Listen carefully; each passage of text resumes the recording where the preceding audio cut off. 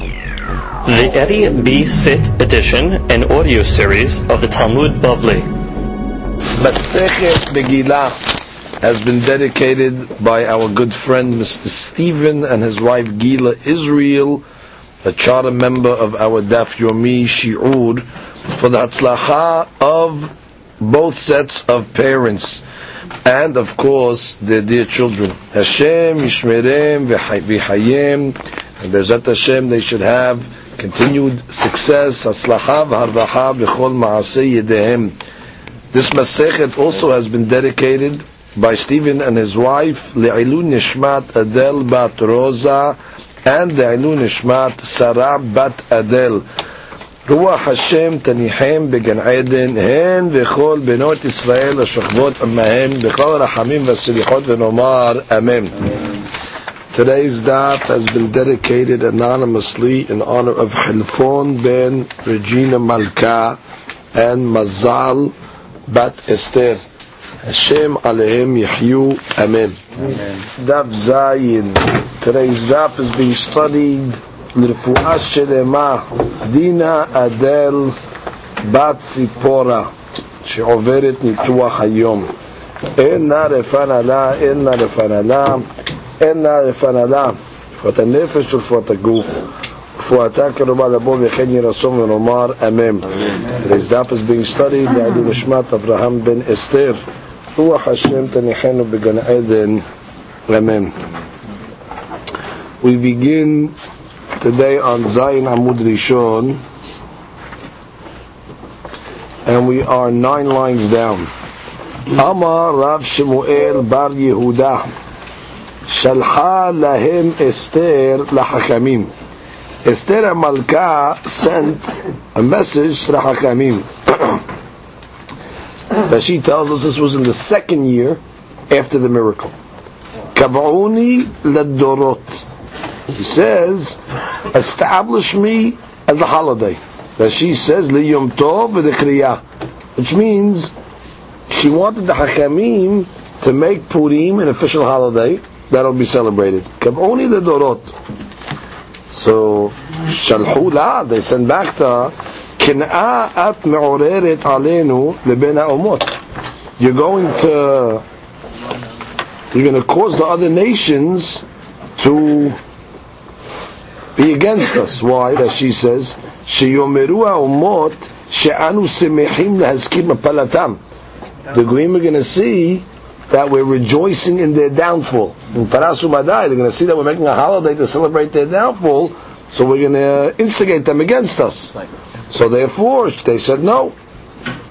According to some of the Mefarshim, the Ayun Yaakov says the instigation is, he writes, she'ahashash haya she'umot ha'olam yikan'u banu v'yahpesu la'asot chemo she'asa Hashverosh v'lakachat et benotenu lenashim. Says we might give the Goyim some good ideas. When they read the Megillah Esther, they're going to see about the beauty pageant that Hashverosh took the Jewish woman, so they're going to do the same. So that was the Ken'ah that the Hakamim were concerned about. So in any event, what happens? The Hakamim then come along and say, or Esther comes along and says, Shalcha lahem kevar ketuvah ani al divrei ha'emim l'malchei madai uparas. So Esther says, it doesn't matter, I'm written already, which is in the history books of Madai and Paras, they know the story already. So the fact that we're documenting it and making a holiday, not going to change anything. The Goyim know about their downfall, because it's already it's in their own books. The she says kevar ani ketubah v'sham yu ro'in ma she'ira lahem al yedei Yisrael. So they can read it over there. So the Gaon Maharsha over here, he says that we have a remez in Megillat Esther that this conversation between Esther and the Hakamim took place. One pasuk says in Megillat Esther, "Vayichtov Mordechai et devarim ha'ele lekayem alehem liyot osim et yom 14." And that pasuk, it does not say v'nichtav b'sefer. It just says they kept a holiday, but it doesn't say v'nichtav, that it was written. It's mashma that in the first year they didn't accept upon themselves the Megillah per se because of the Ken'ah factor. However, if you look at the subsequent Pesukim in the Megillah, it says the Maharsha, says, "V'tichtov Esther Malka Mordechai Yehudi לקיים את ימי הפורים ומאמר אסתר קיים ונכתב בספר. So you see, subsequently, once the Hakamim gave their okay, their approval, so they documented it in the Sefer. Comes the Gemara and continues. Rav v'Rav Chanina v'Rabbi Yochanan v'Rav Habiba matnu bechula seder moed kol ki hay zuga, which means throughout seder moed you have these rabbis. These rabbis would give Hidushim. They would be, it's a group. These are Zugot. These are the pair of rabbis. Halufei Rabbi Yochanan u'Ma'ayel Rabbi Yonatan. Some take out Rabbi Yochanan from this group and they put in Rabbi Yonatan. In any event, what do these pair of rabbis say? Shalha lahem Esther l'Hakamim. Esther sent to the Hakamim. Katbuni lidorot. Write me for the generations. So it seems the first part she was saying Kab'uni lidorot, meaning as a holiday. And the second thing she asked for was what? Kab'uni lidorot, I want Megillat Esther to become part of the Ketubim, which means part of the books of the Tanakh. Make Megillat Esther one of the holy books. Now we know we have 24 books of Tanakh. Megillat Esther is one of the books. But before it was included, she asked Kab'uni lidorot. Shalhu la. So they sent her, Halo katavti lecha shalishim. Shlomo Melech has a pasuk. The pasuk says, I wrote for you shalishim. Shalishim velo rebe'im. 3 and not 4. What is this referring to? So according to that she explains that there are 3 references in the Tanakh, in Torah Nevi'im I should say, about Amalek. We have a reference in 2 in the Torah, one in Sefer Shemot, one in Sefer Devarim, but to talk about the destruction of Amalek, and we have one in the Navi. So Shlomo Melech says, I wrote for you Shilishim, that the subject of the destruction of Amalek is written 3 times. Mash Shilishim Elod Be'im, that we cannot write it again. Meaning you want to write Megillat Esther. What's Megillat Esther? Basically the story of the destruction of Haman and the Zer and the Gez of Amalek. So therefore, we have a tradition from Shlomo HaMelech, Shilishim, 3 times you can write it, Velod Be'im. That's one interpretation. The Ritva has a different interpretation of this, the Rasha. The Ritva says, Shlomo HaMelech wrote 3 books. What books did he write? He wrote Kohelet, he wrote Mishleh, and he wrote Shilashim. So, and Shlomo had other books as well. But those books didn't make it to the Tanakh. So Shlomo HaMelech says, Halo katabti lecha shilishim. Only 3 of my books made it to the Tanakh, which means after that you can't add any more books. So therefore you can't add the Megillat Esther. But even Shlomo HaMelech, only certain books made it to the Tanakh. That's the Ritva's interpretation. So that's what the rabbis claim was, why you can't put Megillat Esther in the Tanakh. So what happened? Until they found a pasuk to base it on. Katub Torah, it says in the Torah, Ketov Zot Zikaron B'Sefer. This is talking about in the parasha of Amalek. So it says, Ketov Zot. When it says in the pasuk Ketov Zot, Mash Katuv Kan u'Mishnei Torah. That's a reference. Ketov Zot, write, document the story of Amalek. That's referring to the 2 times that it's written in the Torah. How do we see from the words Ketov Zot? That's referring to the Torah, because we have a pasuk that says V'Zot HaTorah Asher Sam Moshe. So therefore, when it says Ketov Zot, that's referring to the 2 references of Amalek in the Torah. One in Sefer Shemot and one in Mishneh Torah. Ketov Zot Zikaron. What's the word Zikaron? Teach me. Mash Katuv B'Nebi'im. That's the reference of Amalek in the Navi. B'Sefer. Mashikatu Megillah. So from the word Sefer, we have a word to come and include that you can include the Megillat Esther in the Ketubim. So comes the Gemara and says Ketanei. Actually, this is Mahloket Tanaim. Ketov Zot Mashikatu Kan. Zikaron Mashikatu B'Mishchet Torah. B'Sefer Mashikatu B'Nebi'im. Tevnei Rabbi Yoshua. Is according to Rabbi Yoshua, he did not include Megillat Esther as one of the 24 books of Tanakh, because he learns the pasuk Ketov Zot, that's Shemot, Zikaron Devarim, B'Sefer Navi. So therefore there's no pasuk to include Megillat Esther. Rabbi Elazar HaModai Omer Ketov Zot Mash Katuv Kan U'B'Mishnei Torah, like we learned. Zikaron, mashkatu b'levi'im, b'sefer, mashkatu b'Megillah. So that's why our opinion that we include Megillat Esther in the Ketubim is following Rabbi Elazar Modai. That's against Rabbi Yoshua. Amar Rav Yehuda. Amar Shemuel. We have a statement of Shemuel. Esther ena metamea et hayadayim. New rule. If you remember, we learned in Masechet Shabbat that the Hachamim made a gezerah by a Sefer Torah that if somebody touches a Sefer Torah, they need to make Nitilat Yadayim, which is a Sefer Torah is metameh et hayadayim. Why they make such a law? Because in the olden days they kept the Sefer Torah in the Hechal. That's always.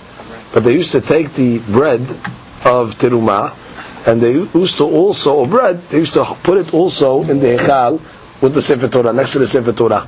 That was the custom. And because they wanted to preserve it. So what was happening? The mice would come, and the mice would come and eat the bread. While they're eating the bread, what did they do to the Sefer Torah? They would also eat from the parchment. So they was ruining the Sefer Torah. So the Hakamim came along and said, now Sefer Torah is metameh. Now they wouldn't want to put their bread over there, because now the bread's going to become tameh. So that stopped them from that practice. So the Hakamim said a law, all Ketvei Kodesh are metameh. So Shemuel comes along and says, but not Megillat Esther. Megillat Esther is not metameh et hayadayim. So comes the Gemara and says, Lememra de Savar Shemuel Esther la beruach hakodesh ne'emara. You must be telling me that he holds that it was not beruach hakodesh, meaning it's not one of the holy books. So Gemara said that's why it's not metameh yadayim. So it says ve'amar Shemuel Esther beruach hakodesh ne'emara. So what do you mean? We know Shemuel himself said that the book of Esther was written beruach hakodesh.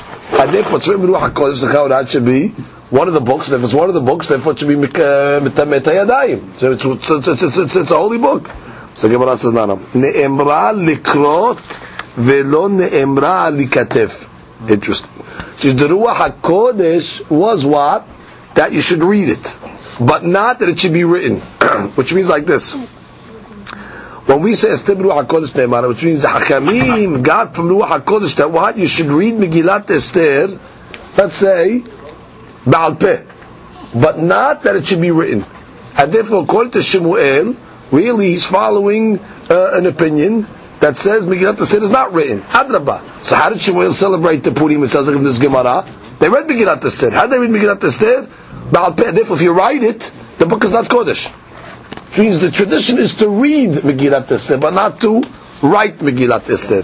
So therefore, according to Shemuel, it's done Ba'al Peh. So the Gemara, so what are you talking about? Metibe. We have a question. Rabbi Meir says, Kohelet eno metameh hayadayim. When it comes to the book of Kohelet, which is Shlomo HaMelech's book, that's not metameh hayadayim. Umachloket b'shir hashirim. When it comes to shir hashirim, it's actually machloket. Rabbi Yosef Omer, shir hashirim metameh hayadayim. It's not. Shir hashirim for sure metameh hayadayim. Umachloket b'Kohelet. So the exact opposite. Rabbi Shimon Omer, Kohelet mikule bet Shammai u'mechumrei bet Hillel. He says Kohelet, Bet Shammai is lenient. Kohelet is not metameh yadayim, and Bet Hillel is mahmir. That Kohelet is indeed metameh yadayim. Aval, Ruth, Veshir Hashirim, Ve'Esther, metameh yadayim. So you see clearly you have a Tanaic statement that says Esther is metameh yadayim.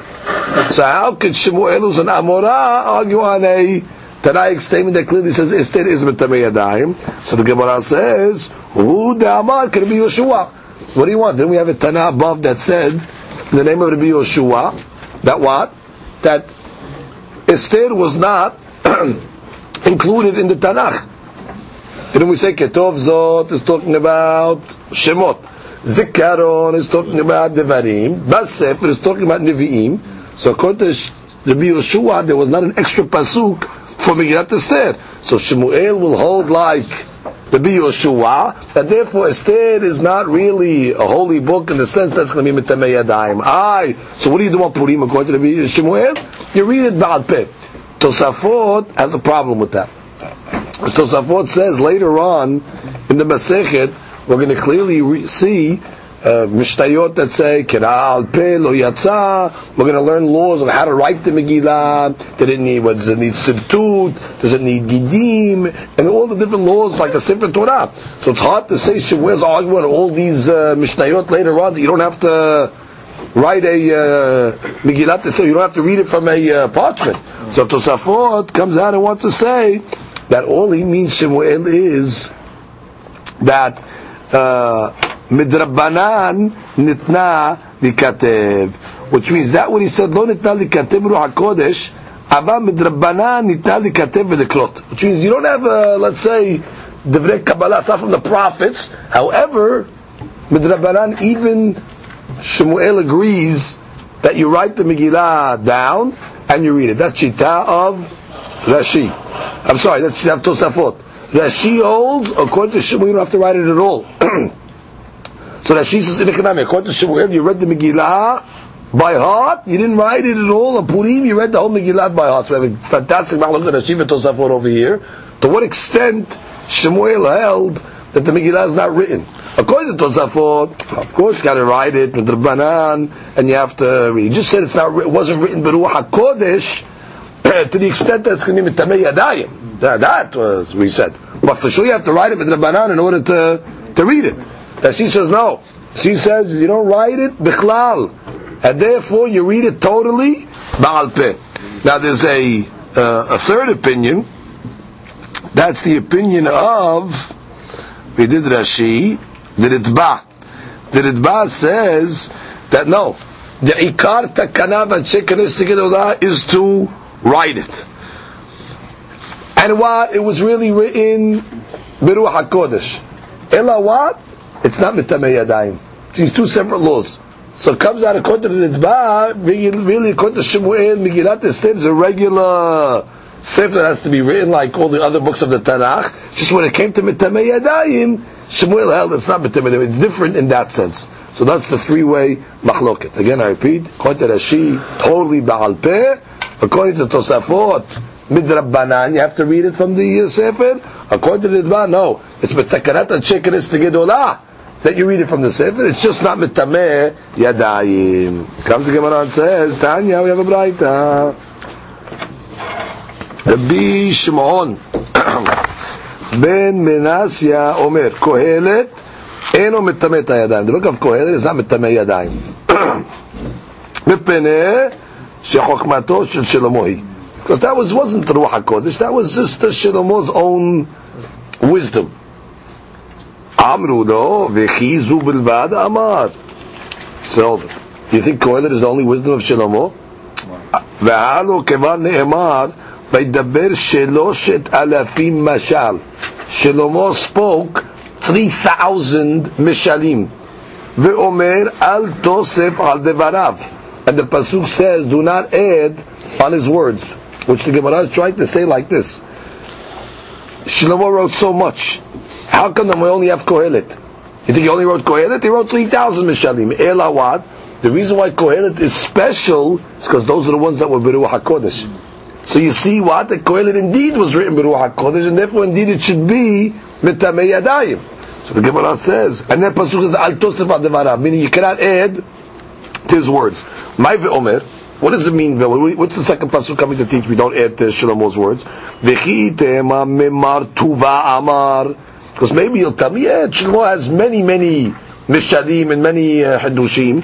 Di'iba'i ichtiv, udi'iba'i lo ichtiv. Which means that they're all, you want to write him, you can write him, you don't want to write him, you don't have to write him, which means he just wrote down some of them, but he didn't write down others. No. Tashema al tosef al devarav.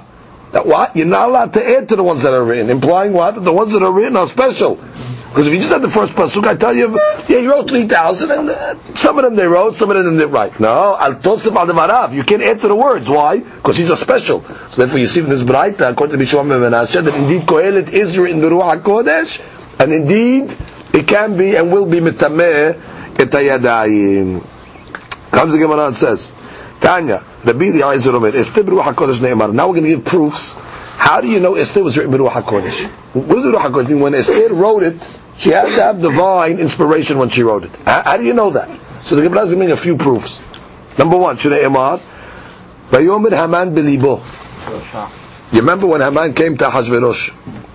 Correct? And the king told Haman, listen, I want to pay somebody back. I want to give somebody reward. So it says, Vayomer Haman belibo, Lemi yahpos hamelech latet yekar yoter mimeni. Who does the king want to give more glory than me? How does the Megillah know that? How does the Megillah know Vayomer Haman belibo? Ella must be that the one that wrote the Megillah, Mordechai and Esther, must have Ruach HaKodesh when they wrote it. So they're able to tell us what Mordechai was thinking in his heart. Good? Rabbi Akiva Omer, Esther Ruach HaKodesh Ne'emar, Vati Esther Noset Chen Be'ainei Kol Ro'eha. The Pasuk says, Esther found favor in anybody that saw her. Who knows that? Who can make such a statement like that? Ella must be Ruach HaKodesh. Rabbi Meir Omer, Esther Ruach HaKodesh Ne'emar, Ve'yivada Davar LeMordechai. When Bigtam Baterish were plotting against the king to kill him, to kill the king. So it says, V'yivada davar Mordechai. And Mordechai found out about it. How did Mordechai find out about it? And they must have found out about it because he had Ruach HaKodesh. So the Mefarshim over here ask, the Acharonim say, that just teaches me that Mordechai had Ruach HaKodesh. But how does it prove to me that Megillat Esther was written with Ruach HaKodesh? He had Ruach HaKodesh. He was able to figure out the plot of Bigtam Baterish. That doesn't tell me the Megillah was written with Ruach HaKodesh, that the Megillah itself was written with Ruach HaKodesh. He had Ruach HaKodesh. So there's a beautiful Yaharot Tevash over it, explains beautifully. If you remember my Moshe Rabbeinu, who was the greatest prophet, he wanted to minimize his prophecy when he wrote the Torah. Moshe Rabbeinu, when he wrote Sefer Vayikra, he wrote Vayikar. He left it out in Aleph. Because Vayikar shows that his prophecy was not on a high level. That's the way that God talks to the prophets of the Goyim. So Moshe didn't want to boast that he has a special relationship with the Kadosh Baruch Hu. Baruch Hu said, no, you must write the Aleph. So God made a compromise with Moshe. The Aleph of Vayikra was written small. So you see, the derech of a humble prophet, he doesn't want to boast of his prophecies. Now, Mordechai is writing Megillat Esther. You think he's going to write about himself? V'yivada davar Mordechai? Where he's going to boast that I had Ruach HaKodesh? Ela must be, HaKadosh Baruch Hu told Mordechai, write it. So therefore, the fact that the Pasuk is written, you see that what? Esther Ruach HaKodesh ne'emara. Because Mordechai on his own would not have written that Pasuk. Comes the Gemara and continues, another proof. Rabbi Yosef ben Durmaskit Omer, Esther Ruach HaKodesh ne'emar, u'babiza lo shalchu et yadam. It says when the Jewish people went to war against the people of their enemies, the people of Shushan and the rest of the Goyim, it says nobody touched any spoils. Who can testify that? How does the writers of the Megillah know that maybe somebody in the far off land took some of the spoils? So from the fact that the Pasuk says u'babiza lo shalchu et yadam must be was written Ruach HaKodesh, right? Amar Shemuel. So Shemuel says like this: I avai atam, says if I was there, meaning at this conversation of all these Tanaim, hava amina milta da'adifa mikolu, I would have gave an answer that's better than all of them. Shre'emar ki yemu v'kibbelu. Says the pasuk ki yemu v'kibbelu. What does this mean? Ki yemu le'ma'ala ma shekibbelu le'mata, which means HaKadosh Baruch Hu and his bedin shel ma'ala accepted what they accepted down on earth in the Beit Din, which is they accepted to make Purim, they accepted all the mitzvot. HaKadosh Baruch Hu also accepted it. So you see what? That the holiday in the Megillah that they wrote was already accepted min hashamayim, which means it was done b'ruach HaKodesh. It was done with the approval of HaKadosh Baruch Hu. So Shemuel says, if I was there, I would have given them a simple proof. Ki yimu v'kibbelu, kibbelu le'ma'ala, ma shekibbelu le'mata. So comes the Gemara and says, Amar Rabba, all the interpretations that we gave, they all can be refuted. Except for Shemuel's interpretation, that is above refutation. Why? The Rabbi Eliezer's ra'aya was what? Vayomer Haman belibo. So the Gemara says, that's no proof. Sivarahu, delo ava inish dahashiv lemalka kivateh. Listen. When the king comes along and says, I want to give somebody reward, it's only obvious that Haman's thinking in his brain that it's him, because there was nobody greater, closer to the king than him. So therefore the writers of the Megillah have a good sevara. Haman must have thought this in his heart, that the king was talking about him. Ve'hai ki kamafish tuva Ve'amar ada'ateh denafsheh ka'amar. And all those things that he was including. Yaviu levush malchut asher levashmu hamelech v'asher nitan keter malchut al rosho, which means v'sus asher achav alav hamelech, which means all those things that he was adding was for his own glory, because he wanted to have the kavod. So therefore, that was not the Ruach HaKodesh necessarily. You could assume that Haman was saying all these things about himself.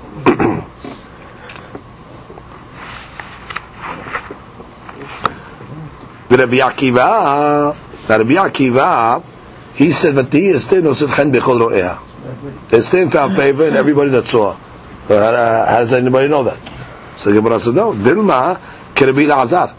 De'amar, milamed shekol echad ve'echad nidmeta lo ki'umato. It says in another place that she looked like she came from every denomination. Anybody that looked like her said she's one of ours. She looked like Persian, and she looked Italian, and she looked Madai. Whatever nation looked at her, she had a look of that nation. And we know that every denomination is attracted to their own look. So therefore, when it says so because we know that the miracle of what, that Esther's look was universal. So therefore, it's no ra'ayah that the book was written by Ruach HaKodesh. V'had Rabbi Meir. Rabbi Meir's proof was Vayivada davar leMordechai. Says, how did Mordechai know about the plot of Biktav Vateris? She must have had the Ruach HaKodesh.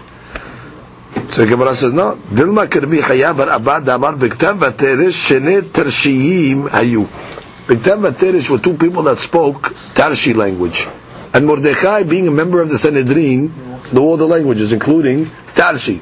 So Vayivada davar leMordechai, because he overheard the conversation, it wasn't Ruach HaKodesh, he knew Tarshi. So you have no ra'ayah that it was Ruach HaKodesh. Ve'had Rabbi Yosef ben Durmaskit, his ra'ayah was what? That Babizah lo shalchu et yadam, that nobody touched the spoils. Well, how do you know that? Must be Ruach HaKodesh told him. He says, no. Dilma prestake shadur. Maybe the far off places sent messages back to Shushan to report to Mordechai and Esther and told them, we did investigations, nobody took any of the spoils. So therefore it was done by an investigation, by the Shedichim. So therefore it's not Ruach HaKodesh. Dishmuel vaday let lepircha. But Shmuel, for sure there is no pircha. Ki yimu lema'ala ma shekibelu lemata. Now even though Tosafot does point out that there is a pircha against Shmuel, because in another Gemara, in Gemara Shabbat, they use this pasuk of ki yimu v'kibelu to teach me a totally different derasha. So Tosafot says that's not called a pircha. Pircha means that you're refuting his logic. You want to ask a stam question that the pasuk is being used for something else? Okay, fine. But we're not refuting what he said, meaning the logic of his proof is a solid proof. Whereas the other rabbis were refuting the logic of the proof is not accepted. Amar Ravina said, Hayru da amre inche. So it comes out, Shmuel, who was an Amorah, his answer was better than the answer of the Tanaim. So he says, this is what the people say. Taba hada pilpalta harifta. One sharp pepper is better mimalet sana kare, than a basket full of gourd, than a basket full of squash. And the squash, big. Says, if you have a basket full of squash, one little pepper is better. It's Shmuel, one little rabbi here, above the Tanaim, his answer is better than all of them. Rabbi Yosef Amar Mehacha. Rabbi Yosef brings another proof. V'imei hapurim ha'eleh lo ya'avru mitoch Yehudim.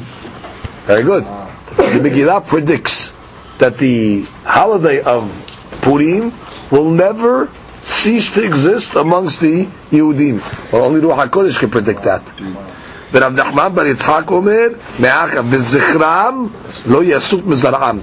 The end of that pasuk says, and its memory will not cease to exist from their descendants. Now, what does Rav Nachman want? How come he didn't like the first part of the pasuk?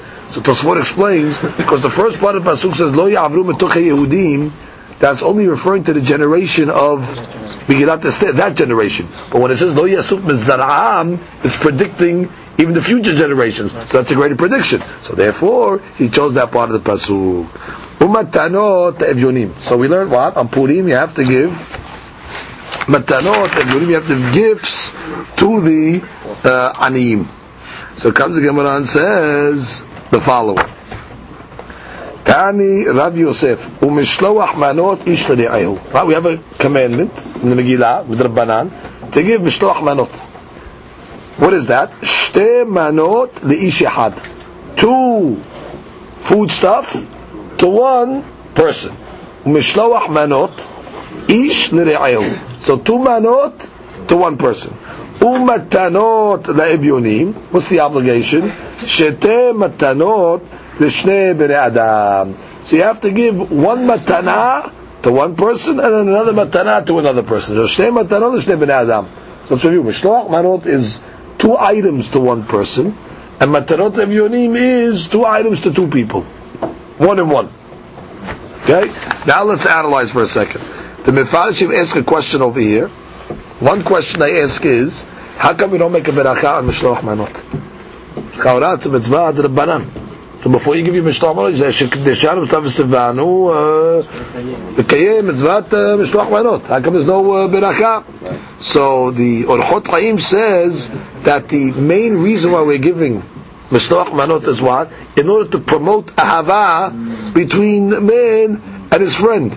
And therefore we're concerned that sometimes a person gives the mishloach manot, maybe he gives it out of obligation. He doesn't like the guy. And therefore you're defeating the whole purpose of the mitzvah. So how could you make a beracha if you don't really like the guy? So therefore, they will not be taken to make a beracha. Others explain based on the shita of the Rashba. The Rashba says that any mitzvah that's done with 2 people, you cannot make a beracha, because maybe the guy's not going to accept it. For example, tzedakah. How come I don't make a beracha on tzedakah? Because I need the other guy. Sometimes you give tzedakah, the ani says, well, you give me this, I don't want it. So now you made it, hey, I made a beracha batala, you have to take it now. So therefore, any beracha that's made with 2, that needs 2 people, you don't make. So the mishloach manot also.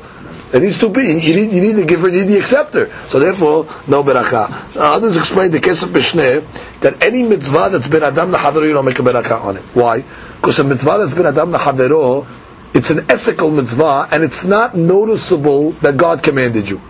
You could only make a beracha on a mitzvah that's evident that it's a shekdeshanu b'mitzvotav v'sivanu. If a person is giving charity, it's not evident that God commanded you, you'd give charity anyway. It's a chesed. You're going to let the guy starve. So therefore, he says you only make berachot on mitzvot that are obvious, that are the mitzvah, but the things that are ben adam avero, no. Now the question is, why mishloach manot do you give 2 manot to 1 person, and matanot evyonim you give 2, 1 to each? What's the logic and the quantity of the mitzvah?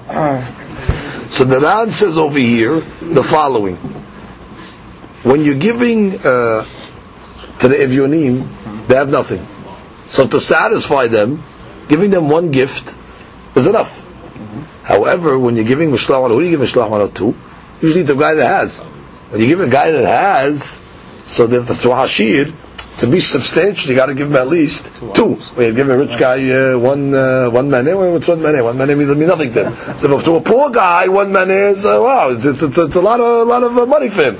But you give it to a rich guy, like a fill it even a rich man. When you give him 1 little piece of something, they got to give him 2 because that's the stature of it.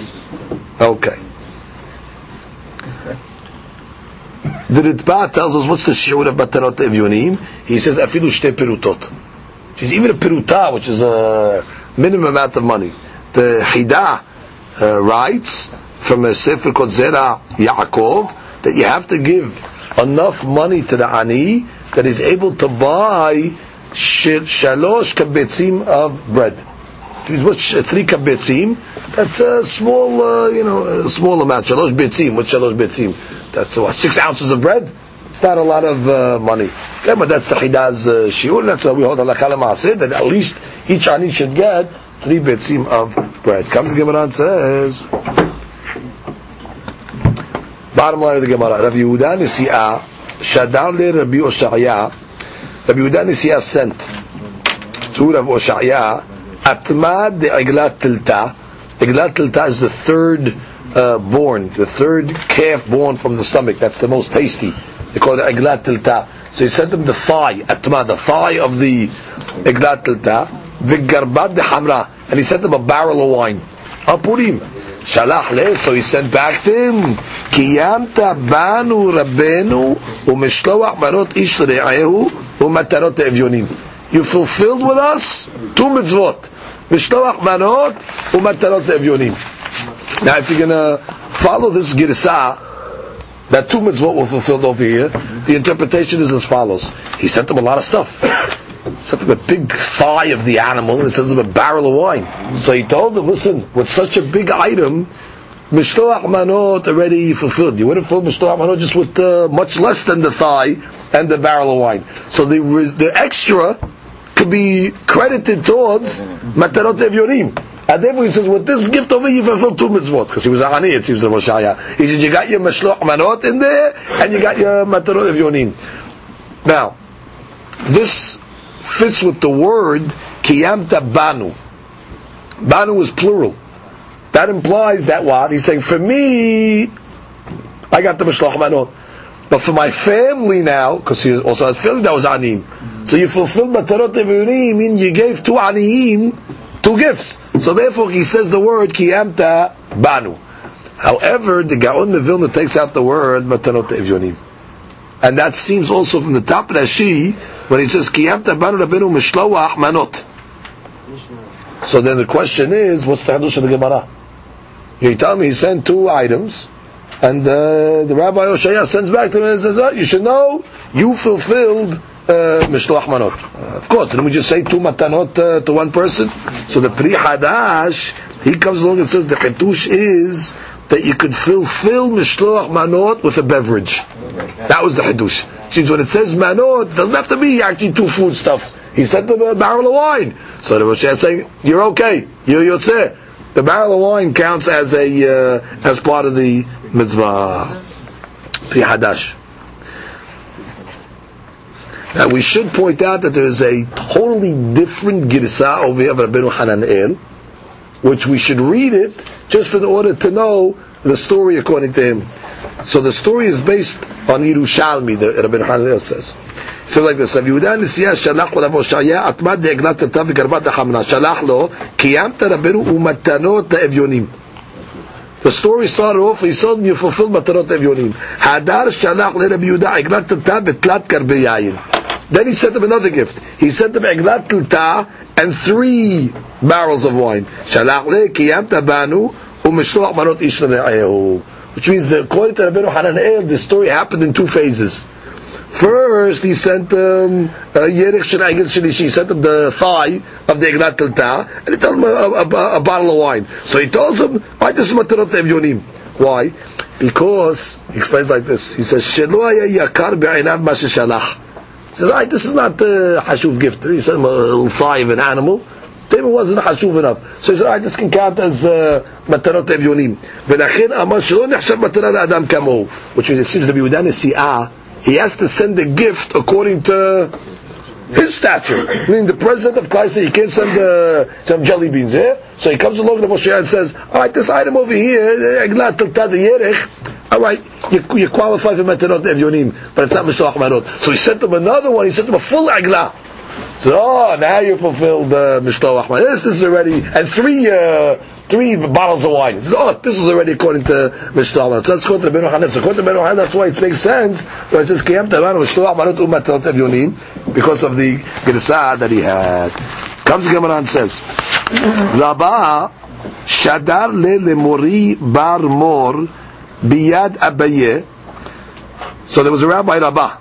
He sent Mishloach Manot to Mori bar mor, but he didn't send it directly. He sent it biyad Abaye, through Abaye. Abaye was the Shaliyah. The whole question, how did Rabbah send Abaye? Abaye was a Kohen. You're not allowed to use a Kohen. That's the Parat Yosef asked this question. So there's 2 answers. One answer is that Rabbah was also a Kohen. And therefore the halakha says that a Kohen is able to use another Kohen. Or the interpretation is that it was his Talmid. And since it was his Talmid, so you're allowed to use... those are the 2 answers. Okay. So what did he send? Male taska de kashba, a basket full of kashba, that's temarim dates. Umale kasa, and a cup full of kimha de abshona, that's like dry roasted wheat. So Amalei Abaye says, Hashta Amar Mori.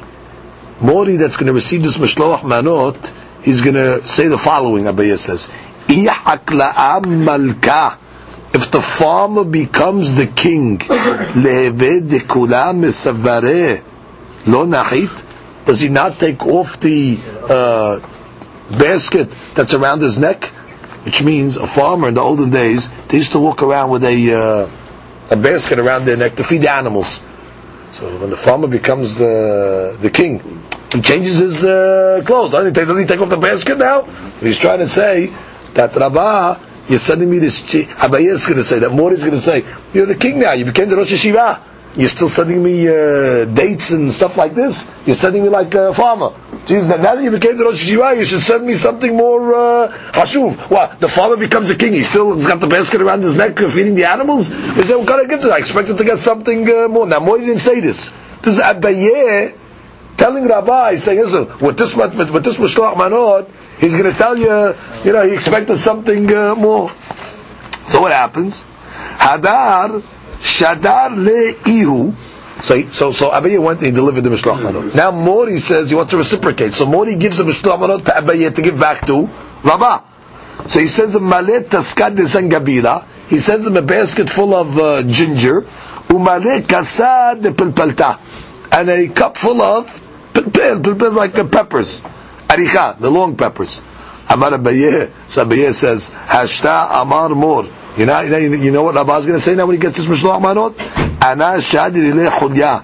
I sent him sweet. Viyu Shadad Li Chulfa. And he sends me sharp. I sent him dates. I sent him this kemach, this dry roasted wheat that she says is always sweet. And he sends me back zengabila and the peppers. So that was Abaye's conversation that he went back and forth. Comes the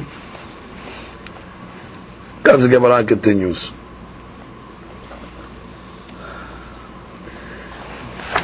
The Mefarshim say over here that the reason why he sent him Zangabila and Pilpilta Aricha, he says, because Elu Devarim Shemu'adim Lekol Aguf. These items are very healthy. Like the Gemara says in Pesachim, Shekol Devarim Shemu'adim Debediut Mu'adim Bimkom Ehad Umazikim Bimkom Achad Chutz Bezangabil Ratuv Pil Aruch Shemu'adim Lekol Aguf. The Gemara Pesachim says a lot of items that are healthy for one part of the body damage another part of the body, except for two items that are good for the whole body, Zangabila and Pilpil Aruch. It's beneficial for the whole body. So therefore he sent him a hashuv matana. Amar Abaye says, Kinafik min bemor. So when I left Rabba's house, when I left the yeshiva of Rabba, hava sabana. I was hungry. I left hungry. Ki matai le'atam. When I got to Mori, kiribudi shitin sa'eh. They brought me 60 plates. The shitin mine kedera. Of 60 different types of food. And I ate 60 pieces. I mean, I ate from each plate one portion. And the last dish that they gave me, they called it tzli kedar, meaning pot roast. And I wanted to chew on the plate. It was so delicious. I wanted to eat the plate. The Maharsha explains, because in the olden days, sometimes they used to make the plate out of an edible food, like sugar or something like that. So he said it was so delicious, I was chewing on the plate. Amar Abaye, this is what the people say. The poor man is hungry, velo yada, and he doesn't even know.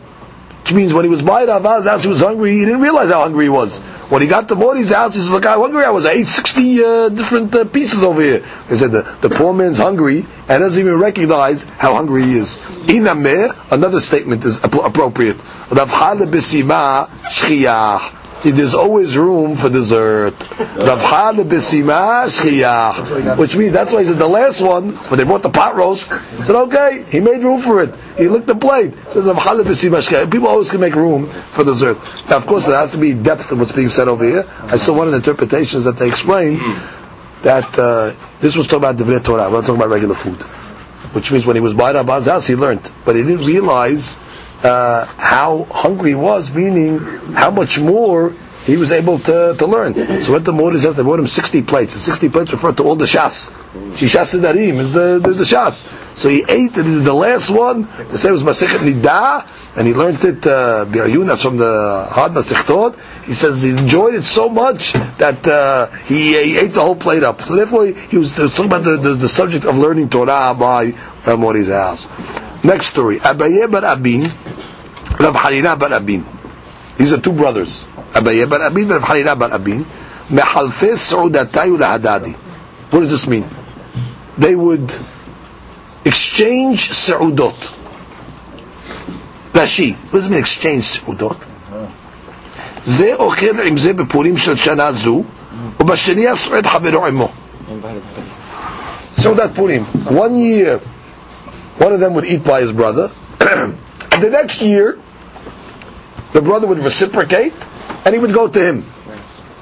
Now, what is the Gemara coming to teach over here? What's the? There has to be a halachic principle that we're learning from this Gemara. Standard. The two brothers, they would alternate the 1 year from here and 1 year from over there. So the Maharsha asked this question. That's the Hadush and Nashi. So the Maharsha has a different interpretation here. He said this was on the same Purim. It wasn't like Rashi said on two different Purims. And the Hadush over here is that that's how they fulfilled Mishloach Manot. Which is first, one of the brothers would come eat by him. That was his Mishloach Manot, that the fellow that invited fulfilled Mishloach Manot. Then he would go to his brother, so his brother could fulfill Mishloach Manot. So the Hadush can fulfill Mishloach Manot with the Se'udah. That's according to Maharsha. The Darkem Moshe, he comes along and says like this. The Hadush Nashi is like this. שבאמת יש לומר שזה שאכל אצל חברו הוא הצלח עוד לשלוח משלוח מנות לאחר. The Hadush is that the one that ate by his brother did not fulfill Mishloach Manot. Because you might have thought that maybe Mishloach Manot, you can fulfill it. It's one mitzvah. Bottom line, the giver and the receiver, maybe once you give and once you receive, both of them fulfill the mitzvah. Kamash Malan, no. That what? That each one, the one who gives the Seudah fulfills the Mishloach Manot, but the one that receives it does not fulfill. So the Luz of Nashi is that they have to still fulfill it. Others explain that's the Hadushi and Sheshim. He says a beautiful interpretation. He says this got nothing to do with Mishloach Manot, this Gemara. This Gemara is coming to teach you another law. It says in Megillat Esther, Mishpacha u'Mishpacha, that all families would celebrate Purim.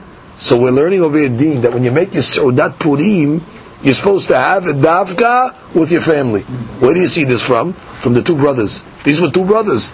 The Gemara says it was Abaye bar Abin and Rav Harina bar Abin. 1 year he would eat by his brother, and the other year the brother would eat by him. So that she's giving you Deen in Seudat Purim, nothing to do with Shloach Manot. That what? Mishpacha. You have to celebrate Purim with your family. Comes the Gemara and says, Amar Abba, Mechayev Inish lebesumi bepuria. A person has to be happy on Purim, meaning to drink on Purim. Ad lo yada ben Arur Haman leBaruch Mordechai. Until he doesn't know the difference between Arur Haman and Baruch Mordechai. Now, many interpretations have been said. What does it mean? First of all, why do you have to drink on Purim? So one interpretation that Buddha says, because all the miracles of Purim happened through drinking. Ahasuerus got drunk at the party, the first party, and then he killed Vashti. And then all the other parties that Esther made with Haman was all Mishteh Yayin. It was all done over Yayin. So therefore, since the miracle happened through Yayin, so therefore we commemorate that. Others explain, Sefer Seder Hayom, this is a beautiful explanation. In the times of Purim, we were practically dead, which means there's a gezerah lashmid harug labed. So when a person drinks and he falls to the floor, it's as if he's dead, and therefore it's to commemorate the gezerah of mitah that was on Klal Yisrael. The Hatav Sofer says a different interpretation. He says it's a din in teshuvah. When a person commits a sin, he has to make teshuvah. How do you make teshuvah? You have to repeat the same variables in the same situation and overcome it. The Jewish people sinned in the times of Ahasuerus was Ashenehenu Misodato Shel Oto Rasha. They went to the Seudah. But all made a party. The Jews went. They drank at the party. And then by the drinking caused them to make sin. They're reveling by Hashverosh. So therefore, to make the tikkun for that, we have to drink on Purim the Shem Shamayim. Instead, to fix the sin that we drank in the times of Hashverosh. Now, what does it mean? Ad lo yada ben Arur Haman leBaruch Mordechai. This also has to be interpreted. So the Meiri says over here that it's not only Arur Haman and Baruch Mordechai, but it's according to the way that Tosafot explains also the difference between Arura Zeresh and Berucha Esther. Arurim kol Reshaim, Beruchim kol Yehudim. So you have to know, you're so drunk that you don't know the difference between all those things. Haman and Mordechai, Esther and Zeresh, Reshaim and Tzadikim. So that's his interpretation. According to the Rambam, he says no. What it means, you don't know the difference, means you drink enough when you fall asleep. Once a person falls asleep, he doesn't know the difference in anything. That's what it means he doesn't know the difference. It means that's the Shita of Harambam. Rabbeinu Yeruham says that Arur Haman is the exact same gematria as Baruch Mordechai. And therefore, you're drunk enough where you cannot make the Heshbon. To make a gematria, you have to be Aleph, Resh, Vav. So you're so drunk where you cannot calculate Arur Haman and Baruch Mordechai, which really equals the same. The last interpretation will say over from the Rashash. Rashash does an interesting pshat. He says in the olden days there used to be a song. The song was written, I'll say that Aleph, Bet, Gimal, Dalid. Like we have some songs today on Simchat Torah that are written in the Seder Aleph, Bet. So the song went, Arur Haman, that was the Aleph. Then you had Baruch Mordechai.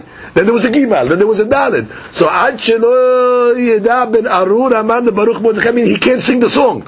Because to go to Aleph to Taf, to remember all the verses, you have to have seichel. So therefore, you're so drunk that you can't sing the Arur Haman Baruch Mordechai song. Comes the Gemara continues. Rabba v'Rabbi Zera Avdu Seudat Purim Bahadeh Hadadeh. Rabba and Rabbi Zera, they made a Seudat Purim together. They spent Purim together. Ipsum. They got drunk. Kam Rabba shachtel Rabbi Zera. Rabba got up and he slaughtered Rabbi Zera. Lebachar ba'ala hameh v'achya. So the next day he prayed and he revived him. He made a miracle. The next year, Amar le. So Rabba tells Rabbi Zera, Niti mor v'na'abis seudat Purim ba'adei adadi. Come, let's make Purim again. Amar le, lo bechol sha'ata v'shata mitrechash nisa. Listen, not every year miracle is going to happen. Last year we got saved. Now, we need to understand over here, what does it mean, Kam Rabba v'shachtel Rabbi Zera? So the Maharsha explains over here that he forced him to drink more than his normal drinking. He kept on giving him to drink until he became very sick and he went almost to die. So over here, shachteh, because where do you drink from? You drink from your throat. Nice. So it's like he was slaughtering him. He kept on putting wine down his throat. So it says shachteh Rabbi Zera. That he almost caused him to die, and then he prayed for him, and he made him better. That's the one. The Ya'abed says a novel interpretation over it, however. Ya'abed says that this was based on a Gemara in Berachot. What do you mean? Gemara Berachot says that one of the rabbis, when he used to go to the weddings, he saw the people being very happy. So what did he do? He used to take a glass and break it in order to make everybody serious. He didn't want them to lose themselves. So it seems Rabbah and Rabbi Zera were together at the Simchat Purim. Rabbah saw all the people around enjoying themselves, overly happy, whatever it was, maybe, too much. So he wanted to make them serious. So the Ya'abed says through Ahizat Einayim, through, Kabbalah, he said a certain Shem that looked like Rabbi Zera died. Wow. He didn't die. So Kam Rabba v'shachtel Rabbi Zera, meaning Ba'achizat Einayim, with a trick. Everybody saw that. Oh, Rabbi Zera is dead. So they got serious. After they got serious, so then he revived them. So we just give them. But still, Rabbi Zera the next year said, not every year have a miracle like this, and therefore he did not want to come. That's two ways, or a couple of ways explaining the story. Comes the Gemara and says, Rabbeinu Ephraim says over here, it's important to know Rabbeinu Ephraim Shita. He says, why is the Gemara bringing this story over here? Because he wants to say that the Gemara over here is rejecting what Rabbah said. Rabbah said, Mechayev inish lebesumi bepuria. You have to get drunk on Purim. Now the Gemara says, no, you're not supposed to get drunk. Because look what happens when you get drunk. Kam Rabbah v'shachteh l'Rabbi Zera. So according to Rabbeinu Ephraim, it's a mahloket in the Gemara if really getting drunk is permissible or not. That's why the Gemara brings the story right away to tell you, no, you're not supposed to get drunk. Okay? Comes the Gemara and says, Amar Rava, Seudat Purim she'achla balayla lo yatzei yedei chovato. Okay, so that Purim that you ate at night, you do not fulfill the obligation. My ta'ama, what's the reason? Yemeh mishteh v'simcha ketif. Yemeh, meaning the mishteh v'simcha has to be done when? By day. Rav Asher vayatif kameh. Rav Asher was sitting in front of Amemor. Okay, in the Shiur. Naga velo atu Rabbanan. So he's waiting for the rabbis to come. The rabbis were late. They didn't come to the Shiur. It was Yom Purim. Okay? Amemor's in the Bet Midrash.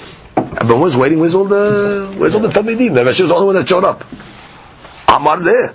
My Tama lo ate Rabbanan. Where are the rabbis today? How come the Hachamim are not coming to the yeshiva? Okay. Right? Amar there. So Rav Asher tells him, Dilma tridi b'Seudat Purim. Oh no, maybe they're having Seudat Purim. So Amar le v'doa va'efshal lemechle be'urta. So Amemor says, well, why did they have it last night? They don't have yeshiva. They should have to Seudat Purim last night. Amar le lo shamia le'lemor had amar Rava Seudat Purim shakla balal lo yatzei yedei chovato. What do you mean, Rabbi? Didn't you hear Rava said that you cannot have the Seudat Purim at night? If you have it at night, you're not yatzei yedei chovato. Amar le. So he tells him. We read Hagota Masot Shas. He says lo shamia li. He said no. I never heard that statement. So the Gemara concludes and says, Tana mine arba'in zimnim. Amemor reviewed that statement 40 times. Seudat Purim shachala balayla lo yatzei yedei chovato. Ve'dami le keman demanach bekiseh. He reviewed it so many times, it was like he put it in his pocket. So he pocketed it, which means he knew it so clear, because it was halakha he didn't know, so he didn't want to forget it. So he reviewed it 40 times on the spot in order to get the proper interpretation. Mishnah continues. En ben Yom Tov le Shabbat ela ochel nefesh bilvad. So Mishnah teaches us that the only difference between Yom Tov and Shabbat is the rule of ochel nefesh, which means on Yom Tov you're allowed to cook food, whereas on Shabbat you're not allowed. Now it should be pointed out that the Mishnah obviously is only discussing things that are mutar on Yom Tov, that are asur on Shabbat, but there are obviously differences between Shabbat and Yom Tov, li'anyan onashim, li'anyan the punishments, meaning Shabbat, the punishment is sikila, whereas on Yom Tov, the punishment is a lav, which means you get a lo ta'aseh. So obviously there's differences regarding the punishments, but our Mishnah is only discussing the anyane isur veheter. Comes the Gemara and says, "Ha le'anyan makshire ochel nefesh ze v'ze shavin."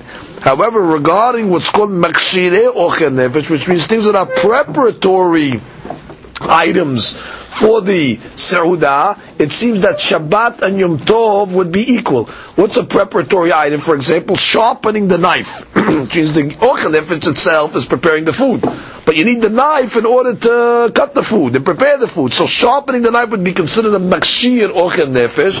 So it's masra from the Mishnah that makshir ochel nefesh, just like it's asur on Shabbat, would be asur as well on Yom Tov. Because the only difference we're saying is the ochel nefesh itself, the actual cooking of the food. But the preparations, that's called the makshirim, the chaura, would be asur. So the Gemara says, matnitin de lo Rabbi Yehuda.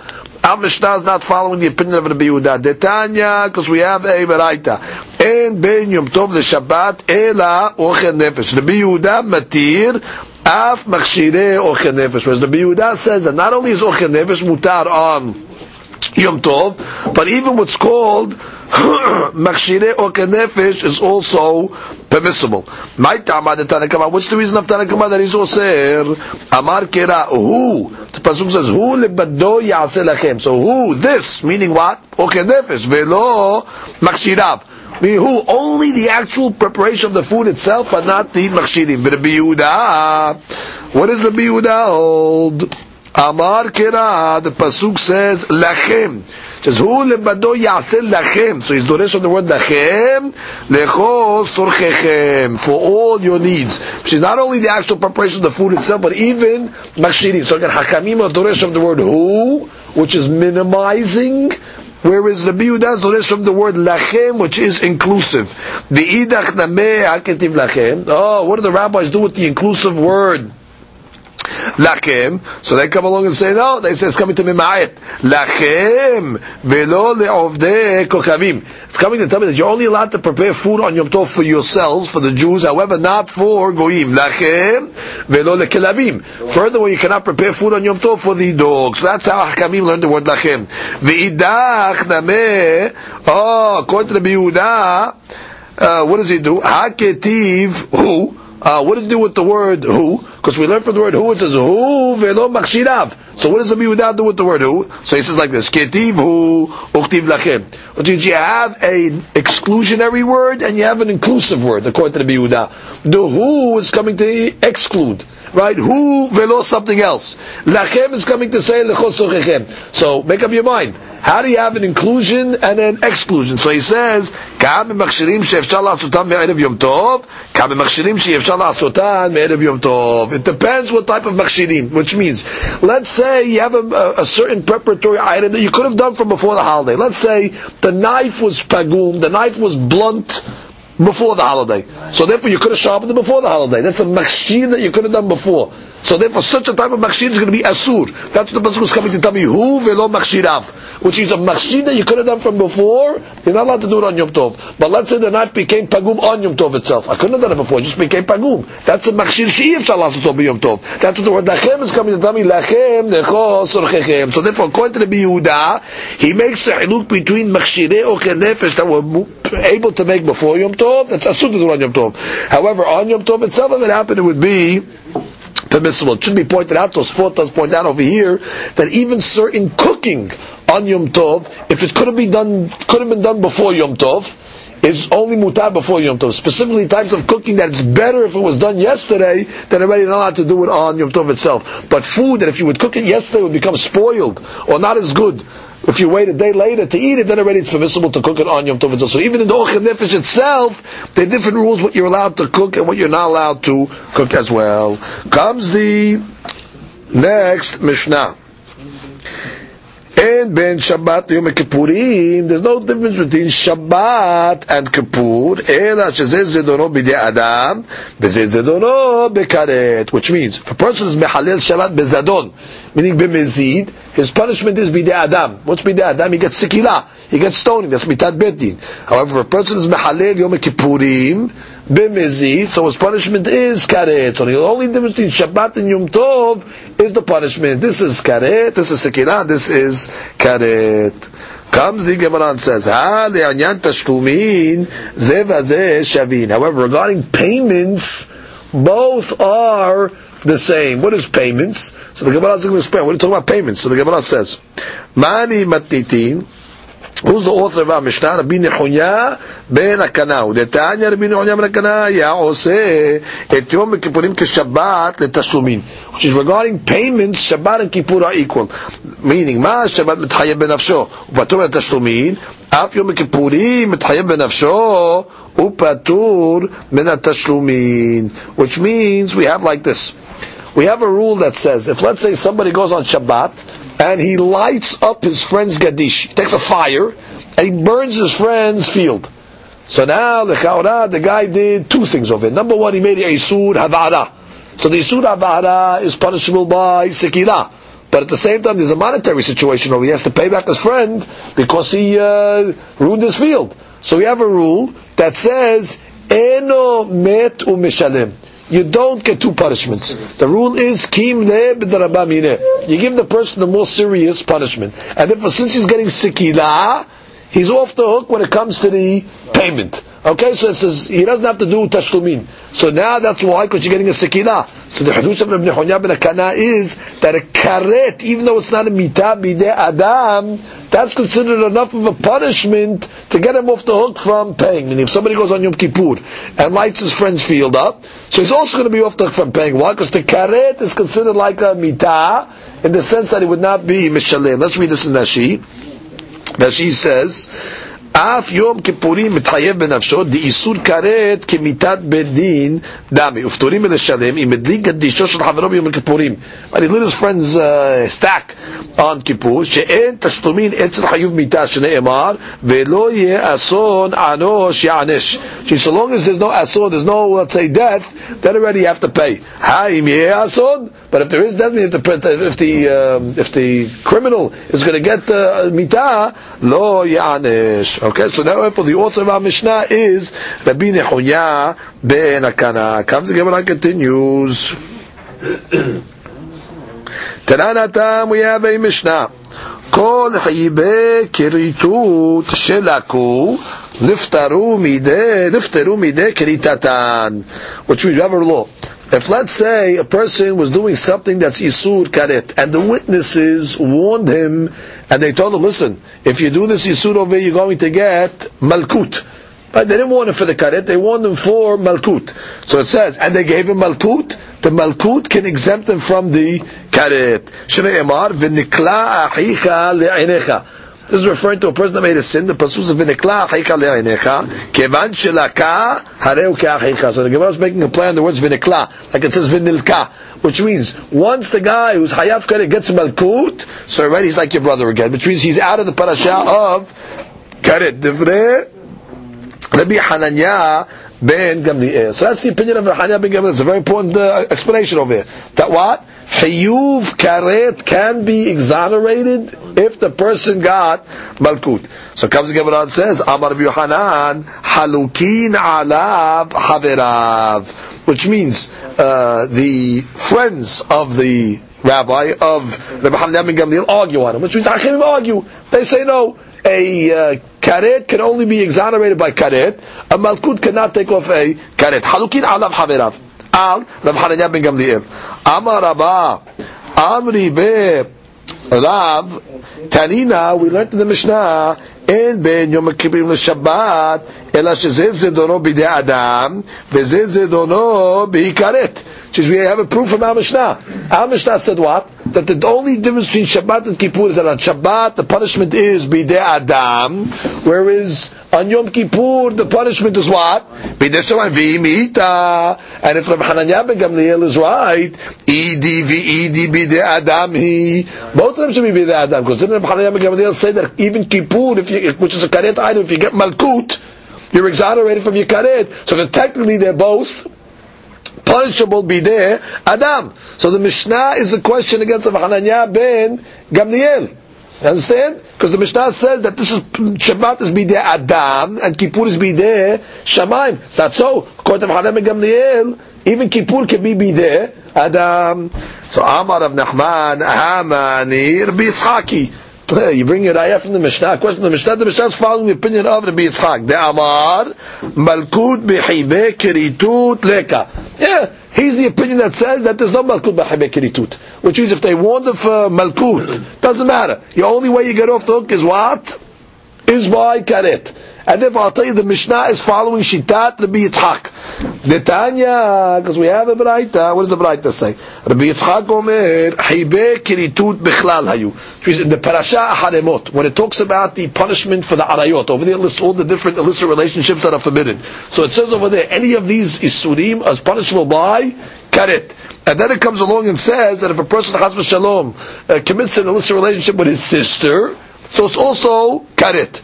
So the question is, what do you mean? You told me already above that all the Isurim are karet. Why did the Torah have to specify that Achoto is karet? The Charat's included in all the other Isurim. So it says, Ve'lama yatzat karet ba'achoto.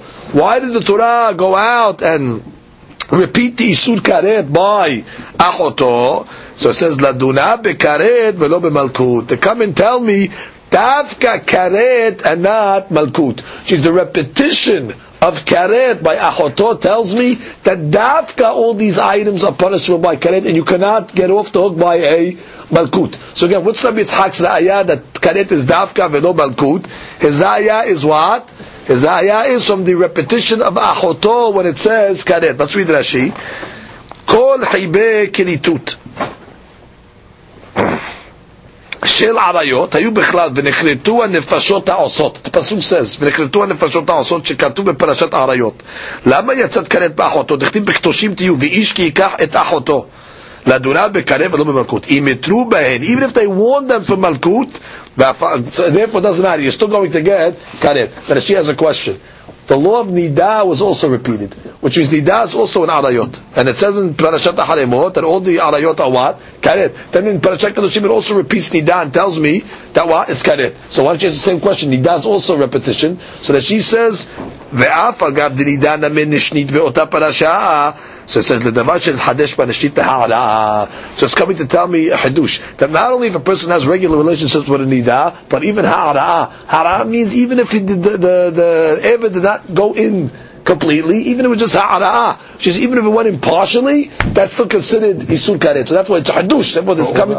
No, for the nida to have an isur of what, even by the ha'ara, it's going to be asur. So that's why we needed to repeat it for the hadush sheba. Mashaykan ahoto, what are you telling me? It says karet. You didn't add anything. You're adding to me by ahoto to tell me that what karet velo malkut. That's the shita of Rabbi Yitzchak. So therefore I'll say, who's the author of our Mishnah that says Ein ben Yom Kippurim l'Shabbat Ela shezeh zedoro b'idei Adam v'zedoro b'hikaret? It's Rabbi Yitzchak. So the Gemara says, Rav Ashi amar afilu tema Rabbanan. I can even tell you that it's going like the rabbi's opinion. They hold what? That Malkut can exonerate a karet. So how can you learn the Mishnah? The Mishnah is discussing the primary punishment. The primary punishment of Shabbat is what? Bidei Adam, and the primary punishment of Kippur is what? Karet. That doesn't mean to say that if a person got Malkut, that he would not exonerate. The Mishnah is just discussing the Ikar. Look at the bottom Nashi. Afilu tema Rabbanani. Da'amri Malkut etzel Karet. Afilu ha'aka leka lemelaf. Mine sha'alukin al Rabbi Hanania. Baki kamar matnitin. Shabbat ikar chomer zedoro b'dei Adam. V'zeh ikar chomer zedoro b'ikaret. Umiu imitrubo v'laka miftar. Which means, it comes out according to this, when Rav Nachman said above halukin alav haverav, I was quoting our Mishnah, which is Rav Hanania ben Gamliel comes along and says what? That you can, if you get Malkut, it covers the karet. So Rav Nachman said about Hanan said halukim alav haverav, which we thought that was the Mishnah. That the Mishnah is arguing that because the Mishnah says clear that Kippur is Tafka bidei Shamayim. Comes the Gemara says no, you have no raya. I can really tell you the rabbis of the Mishnah agree that you can have a Malkut for a karet. So why does the Mishnah say Shezeh Hayuvo bidei Shamayim? It means Ikar Hayuvo bidei Shamayim. And in Echanami, if you warn them for a Malkut and he got Malkut in Echanami, he will be exonerated. So therefore, the Mishnah is not arguing on the page. We have two ways to learn the Mishnah. Either the Mishnah is going to be Yitzhak, that says that there's no Malkut in a place of karet because of the repetition of karet by Achoto, or I can say no. If you're going like the Hakamim, and the Hakamim will agree that Malkut covers the karet. Ela what? The Mishnah is discussing the Ikar punishment by each one. Amen.